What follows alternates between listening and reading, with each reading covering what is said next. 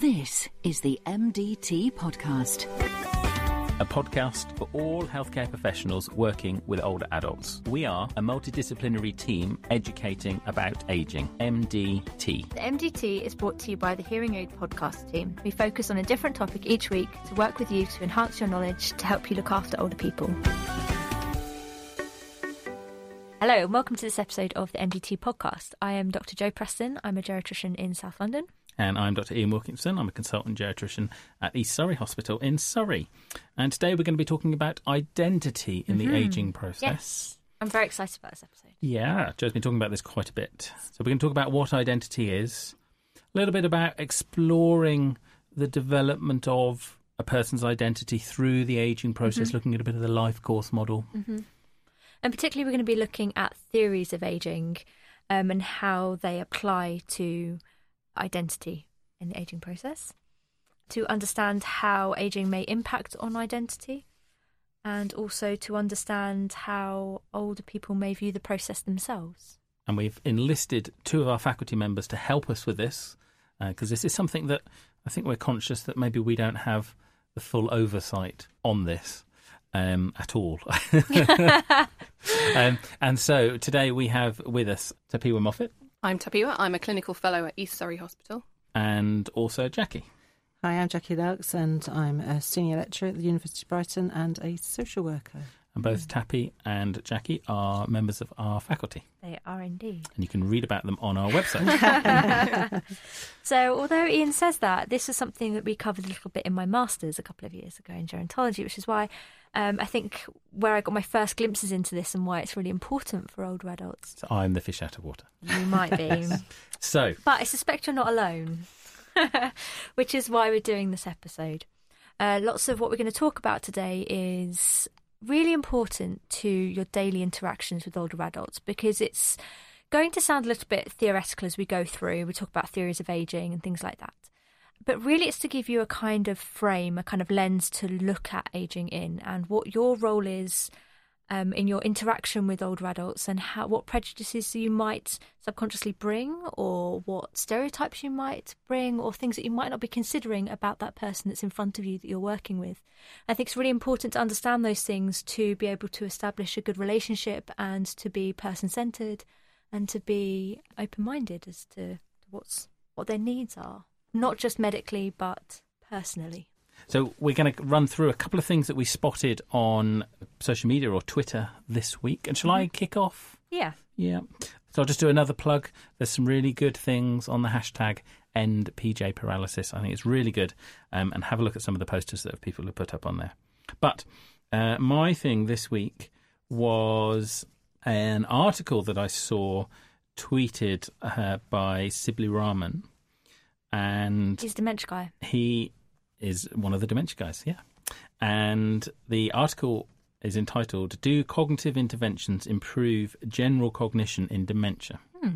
So by cognitive interventions, there's a range of things from cognitive stimulation through to other more specific cognitive interventions.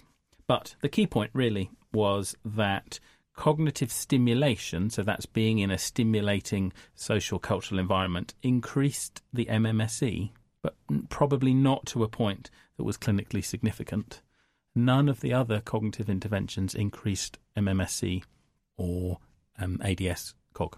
So I just thought that was interesting. Yeah, that is interesting. It sort of plums with some of the things that we're going to talk about both in this episode and the wellbeing episode about keeping active and sort of personal ideas of self and sort of conceptions of self, really.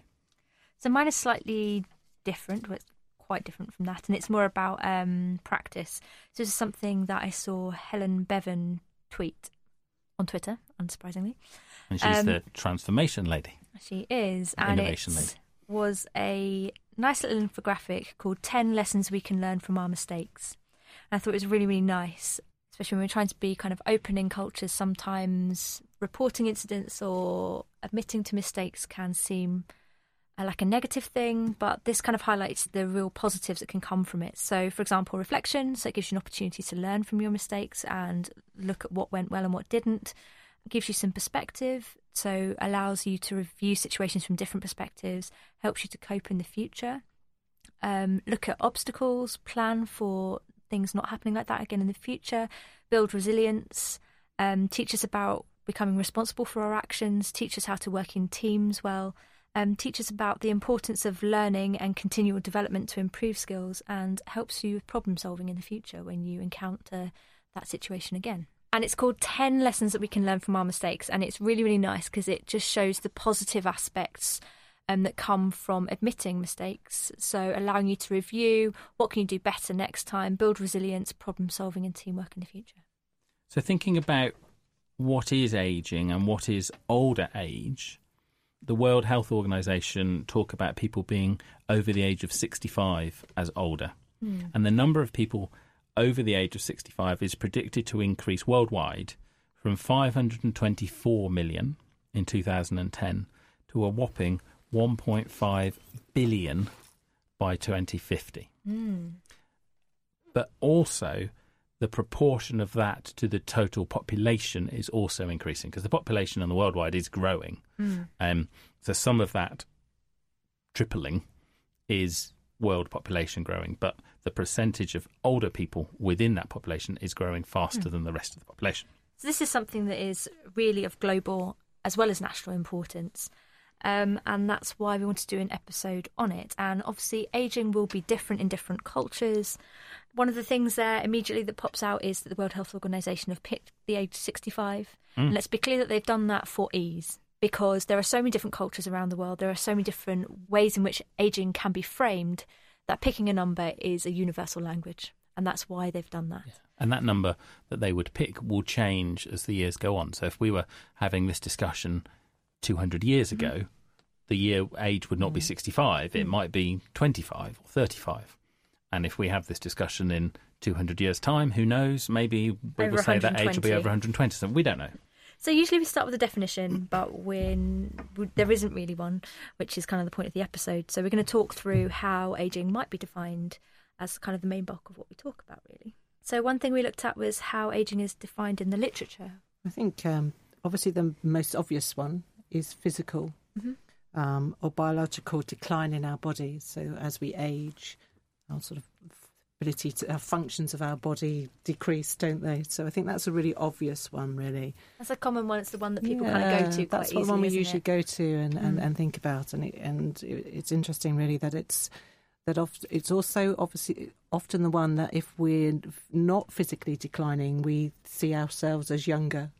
So it has a real impact in terms of where we see our age, because if we're well, then there's lots of research that says that actually we don't perceive ourselves to be old.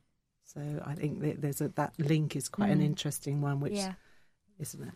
And then obviously there's our cognitive decline as well is the other area which the literature looks at in relation to ageing, and obviously how we may lose our memory or we become quite forgetful.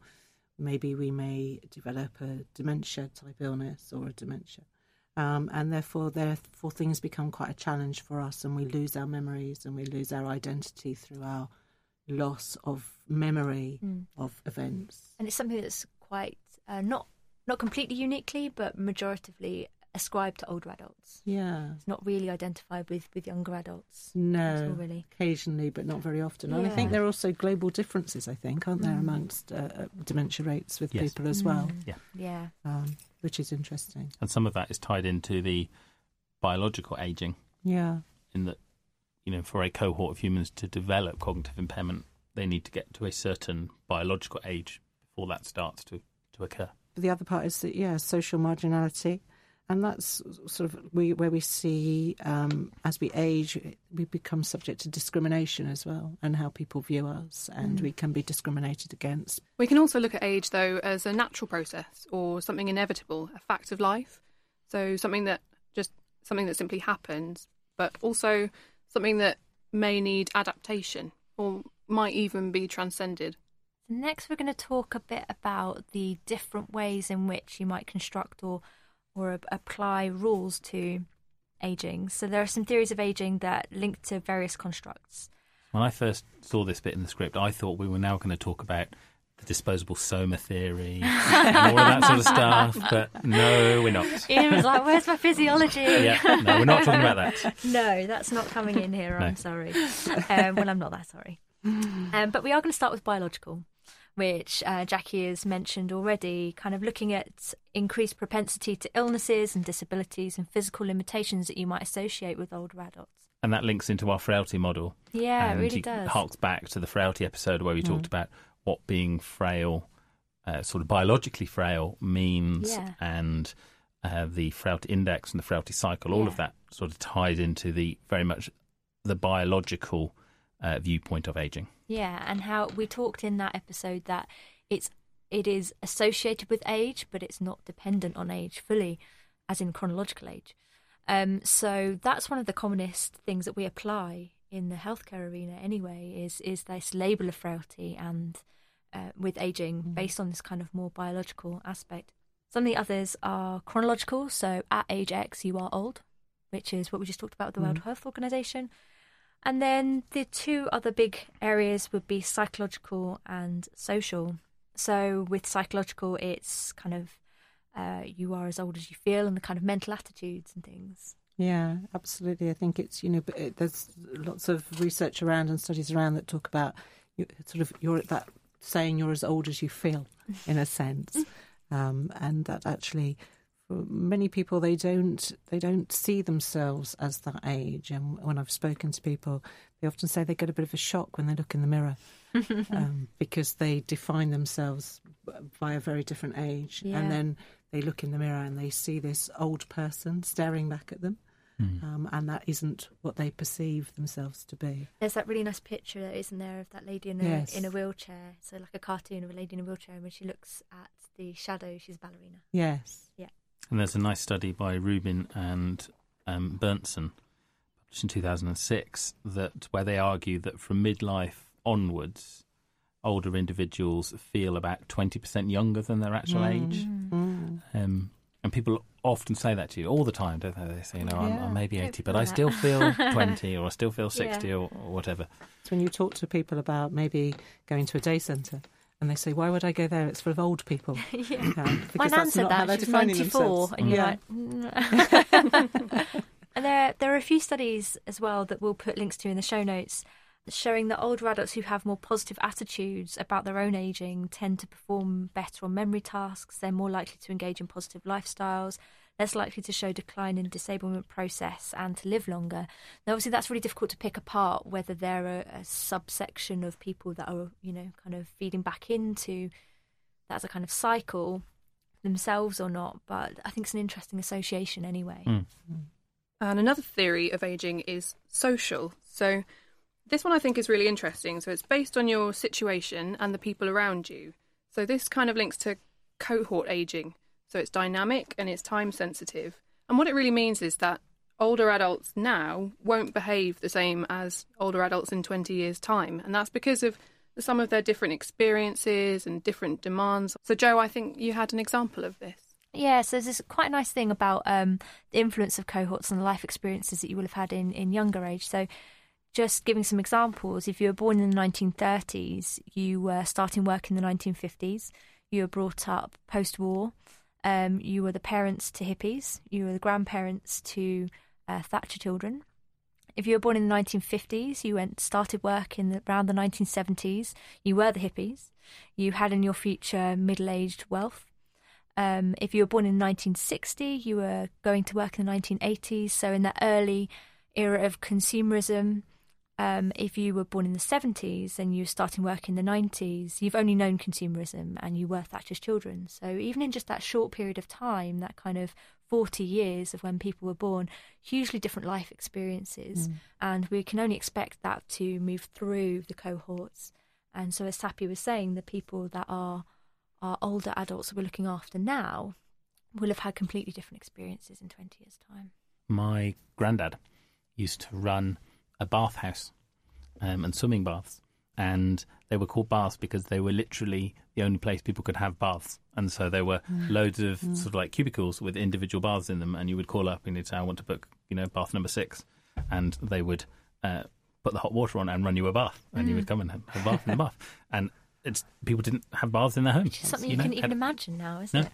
So the change over those 40, 50 years is it's mind-blowing, really. It really is. That links to life expectancy as well, which is constantly changing. So that alters throughout your life course. So 1 in 7 65-year-old women and 1 in 12 newly retired men will now be expected to live to celebrate their 100th birthday, which is hugely more than several years ago. Absolutely. I think that's also recognised, isn't it, by the increases in retirement age, which are constantly going up and up. And you can imagine, I mean, it's 67, I think, now. Yeah. And that will only increase. So there's also that recognition, isn't it, of longevity for people. Yeah. I think now we'd like to talk about frailty, but not the biological term frailty, more about what it means to older adults, what that word means, what the assumptions and perspectives that come with that. And the reason we wanted to do this is, as we say, it's a label that we freely apply. But actually, there's some good research from Caroline Nicholson that shows that people that we may, by criteria, identify as frail as professionals, don't identify with that themselves and actually don't like the term, which is why we try and use, don't say that person is frail, but we try and say this is a person living with frailty. So it's not a label. Yeah. It is something that's happening to them. It is seen as a very negative label with connotations about sort of giving up and the end of life. And Age UK talk about frailty coming with conceptions of being, as I said, end of life and living with cancer and high levels of functional dependency, whereas biological frailty doesn't necessarily mean those things, but that's what the perception of the older person is, and that's what it means to them. And if we take those people as probably the end of the biological spectrum, if you like, from health to towards end of life, if those people aren't identifying themselves with this label, that's why this is so important to understand all those different nuances in between. I think it's interesting, this idea that obviously, older people tend to distinguish between the body that one is, so our self-identity, and how older people. I'm saying we, just because I think you said earlier that it was 50, and I was thinking, oh, I'm an old person when we had a chat before.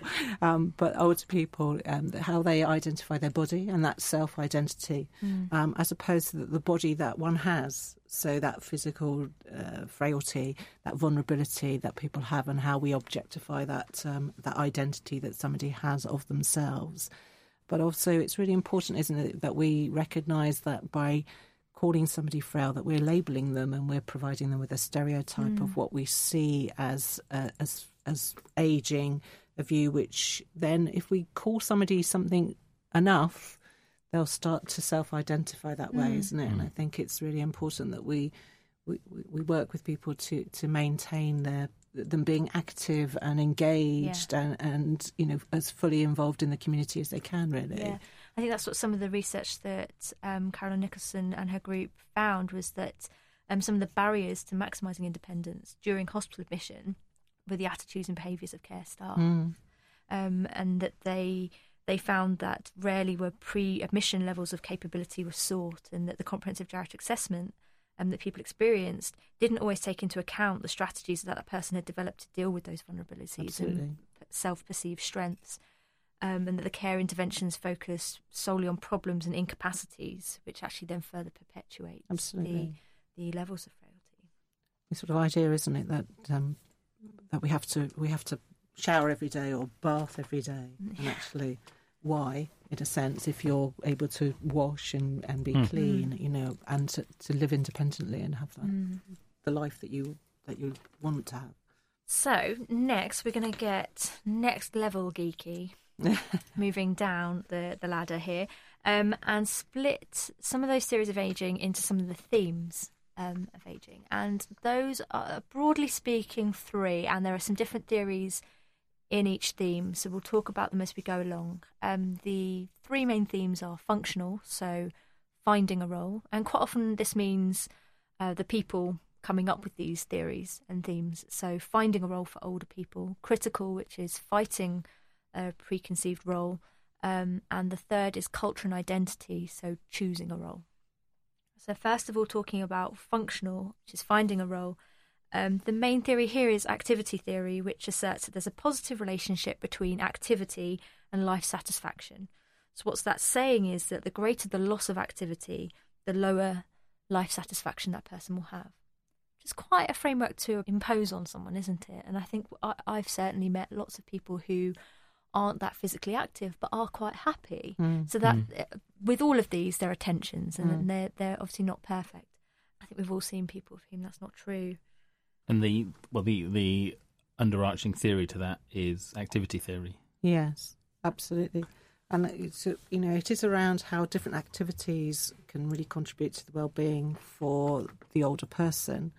But also Havikhurst talks about activity theory, and it wasn't just physical as well. I think it's about social and psychological activity as well, which is as important as physical activity in a sense. So how do we keep our brains active and engaged? And obviously, if we can do that continuously across people's lifespan, then that really helps them in terms of their longevity.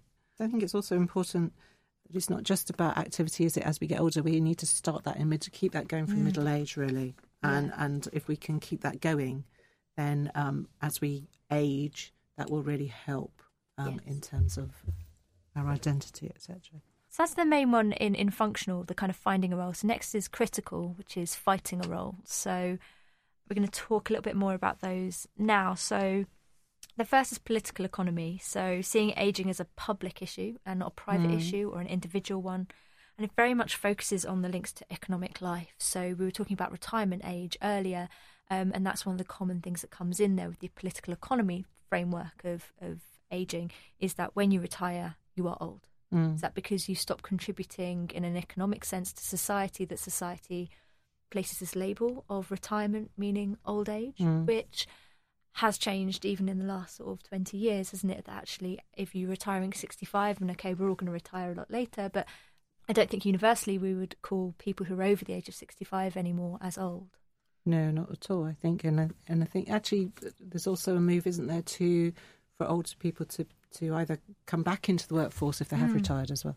Yes, that muddies the waters there. Yeah, hugely, because not just because of the lack of workforce, but also because of their knowledge that they bring, and then being able to impart that knowledge to other people is, I think, hugely significant as well in there. And an economic model will never fully capture that, because there's not the financial element, but there is huge wealth in that knowledge and that experience. And what was interesting, linking back to your point earlier about older people caring for grandchildren, that's also contributing economically, isn't it? Because they're caring for their grandchildren, which may not have historically happened, and therefore their children are able to work as a result of that. Yeah. I remember going to a talk a few years ago from Baroness Greengoss, who talks quite a bit and very, very eloquently about older people in the workforce. And she felt actually there is an economic argument to having older people as employees, because if you look at the retention of employees, if you are employing an employee in their 20s, they're much more likely to leave after 2 or 3 years. Whereas if you employ someone that has already retired, they're much more likely to stay for a good length of time. And there are some big companies, I can think of particularly some B&Q home improvement companies, supermarkets, supermarkets and DIY type shops who actively seek out older people because of their experience and the fact that if they employ them, they will stay for 5 or 10 years. So, we've just broken apart that theory then, really, haven't we? But that is one that is quite commonly applied. Another is feminist theories, which tend to be a bit newer, because lots of the older theories are based on a very male model, that men were the ones that went to work, they were the ones that retired, they were the primary worker, where actually we need to look, and the feminist theories are looking at reframing that in light of the fact that women they accumulate disadvantage over their lifetime. So they usually spend less time in work. So if they have time out to have children, that they will work less during their time. They will be paid less as a consequence, and overall that they will contribute less to pensions, but they will also have longer life expectancy, which I know men are starting to catch up now. So they actually have a longer period without earning. So actually we need to reframe some of that to make sure that we're not disadvantaging people in terms of...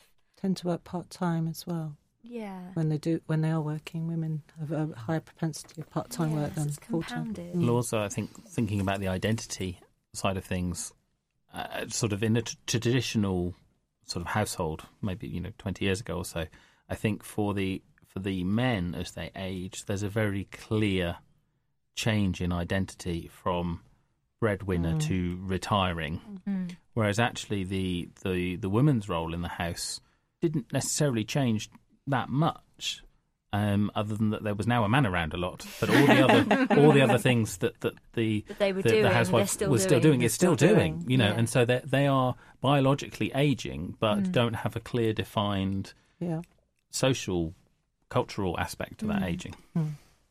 Yeah, there's this idea of successful aging, which is avoidance of disease, disability, and staying high functioning and socially engaged. But it's very culturally specific to the West, I think. And it does raise the question, what about people who don't age successfully, as it were? Are we implying that they're failing at aging? And I think that it imposes quite normative and sort of youth values upon aging people. Yeah, and that one irks me quite a lot, because it's quite often projected this really positive thing, that ageing is positive, it doesn't have to be negative, when actually all it's doing really is saying we're ignoring all of those things that may come with age and all of those challenges and things that change.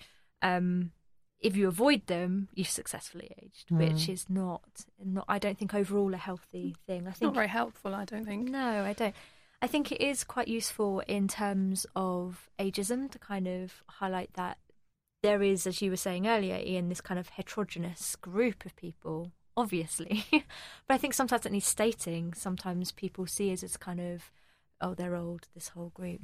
Yeah. But I think people often forget that, an 80-year-old person has had 80 years to become different to the person they're stood next to, as opposed to a 20-year-old person that's had 20 years to grow different. So actually, how dare we really group all these people together in one, group of people of old age? It's based on things really. we're finding it difficult to even define. And I think moving into the last section of the episode, we're going to talk a bit about body image, which there's been quite a bit of research into women and body image. Not much about men, which is a bit unfair. Or maybe not. I'm not going to comment on that. Wise. It is around, I think, it's the stuff around body image is quite interesting as well. I was just reading something before I came in around that there are increased numbers of older women with obesity problems, but also with body image problems and being treated for things like anorexia as a result of that. And I suppose particularly anorexia, from my perspective, is often associated with young people. And we're seeing that increasingly with older people as well. And that whole thing about your body image and everything that goes with ageing and everything dropping, I suppose, and altering and then maybe getting larger or thinner as a result of that, which I think is quite interesting. But also the pressures that society puts on us to age well and to look good. And to dress well and to be engaged in things, I think is quite. But it's that social construction really of our identity, and I think a really good example of that is around the media, where it's very. I think there was a big thing, wasn't it, Meryl Streep or someone not recently, about the lack of good roles for women, older women, older women in the media, and how they're portrayed. And often, I was reading something that said that older women often either sort of really nice mums or really controlling mums, and that's the image that tends to come across, whereas men are portrayed very differently, I think, and to say that lack of choice really for people as well. The other sort of image is that people are seen as a burden, aren't they, in relation to, I've seen that in the media quite a bit about, isn't it, around the problems with the NHS, because we've got an ageing population and they have increased needs, and that the younger population have got to pay for them. They, who are they? They. People talk about this silver tsunami as well, or ageing tsunami, don't they? Like it's a, a terrible thing to be avoided. You know. It's going to destroy us all. Yeah.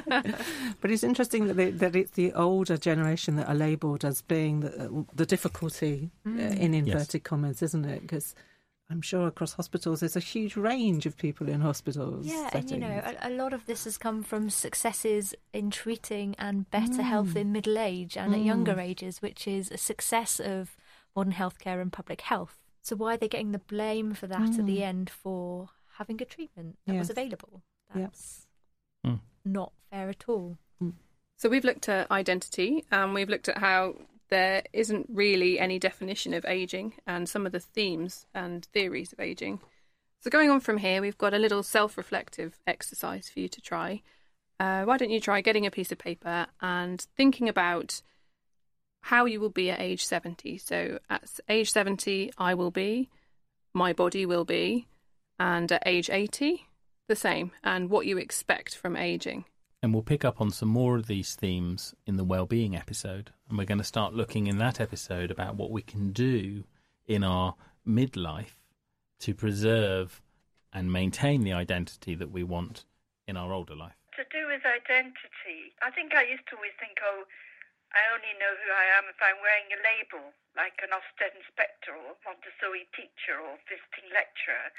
But once I retired, I began to have other projects like art history and doing an MA and researching a PhD, and now I'm doing the archives in the university, which I need that sort of slightly academic stimulation.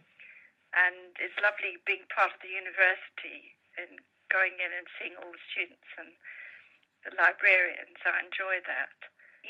Life's very full, and recently I joined a life drawing class, but even though I made a lot of progress in it, I felt quite nervous about it, and I didn't go back this term, but I think I might go back after Easter, have another go. In terms of how ageing has affected my identity, I think particularly as you get older, and I've physically got problems with arthritis and things, it affects you in the sense of, I always thought that I was reasonably healthy and saw myself able to do things, and I can't now. And a really good example is I attend a dance class, and I've always absolutely loved Latin American dancing. This is the first dance class I've attended, and I actually cannot. I have a knee replacement. I can't physically jump, and some of the times you have to jump, and I really, because I can't keep up, it sort of makes me feel quite old, and I don't know whether I'm seen as. I don't think of myself as the fat old person at the back of the room. Once upon a time, I would have been in the front row with all the ones that look at themselves in the mirror, in the leotard. It's what comes with the age. Age itself doesn't bother me, but it's what comes with it. It's having dodgy knees and not being able to do the moves, and being overweight. And inside, I'm still the person that can do all the moves. And I've always thought I was a good dancer and had a good sense of rhythm. And I'm thinking, I know I have, but anybody looking from the outside won't know that. So I think that's an issue. The MDT Podcast. And now it's time for the MD teaser. This is our catchily titled MDT item guessing game. Mm-hmm. And Jo, I think you're going to go first this week. Okay. For those of you not heard this before, Jo's going to try and get me to guess an item that Tappy, who is our clinical fellow, has written on a card. Also on the card are a series of words that Jo is not allowed to use. Yes. Okay, are you ready? I'm ready. Let's go. This is a device that you would place on your head. You could put it on either side of your head. And is to help... Stethoscope. It is to help... No, sorry, I'm shaking my head. It is to help one of your senses become more efficient. Type of a hearing aid? Glasses? Yes. No, hearing aid. Yes. was 23 seconds. Ooh. All right, your go. So this is something that delivers oxygen. And Tubing? you wear it. It's after that. Nasal cannula. No, it's another. It's bigger than that. A non-rebreathe mask. Yes, it's an oxygen mask. 16 seconds. I totally win. No. The point of the game is for me to get you to guess quickly. I win. Let's call it a draw. So the words I was not allowed to use are face, breathe, saturations, gas, air and tubing, but I was allowed to use the word oxygen, which I think made it a bit easier for me. For hearing aid, I couldn't say deaf, impairment, loud, shout, ear, hear, lip read, amplify or sound. Long list. Long list. And now we have one for you. Yes, indeed. In fact, no, we don't. Well, we do, but we have an answer for you. Mm-hmm. And then we have a new one. And then we have a new one. Yes. So the answer for the sound that you've been listening to is... It's alcohol gel. It's one of those boxes when you're squeezing the alcohol gel. Yeah. Now that you know what it is, it's obvious. Yeah. Yeah. So we have a new sound for you. We do indeed. And that is this. So if you think you know what that is, contact us. And you can contact us via Twitter. At MDT_podcast using the hashtag MDTeaser. On Facebook.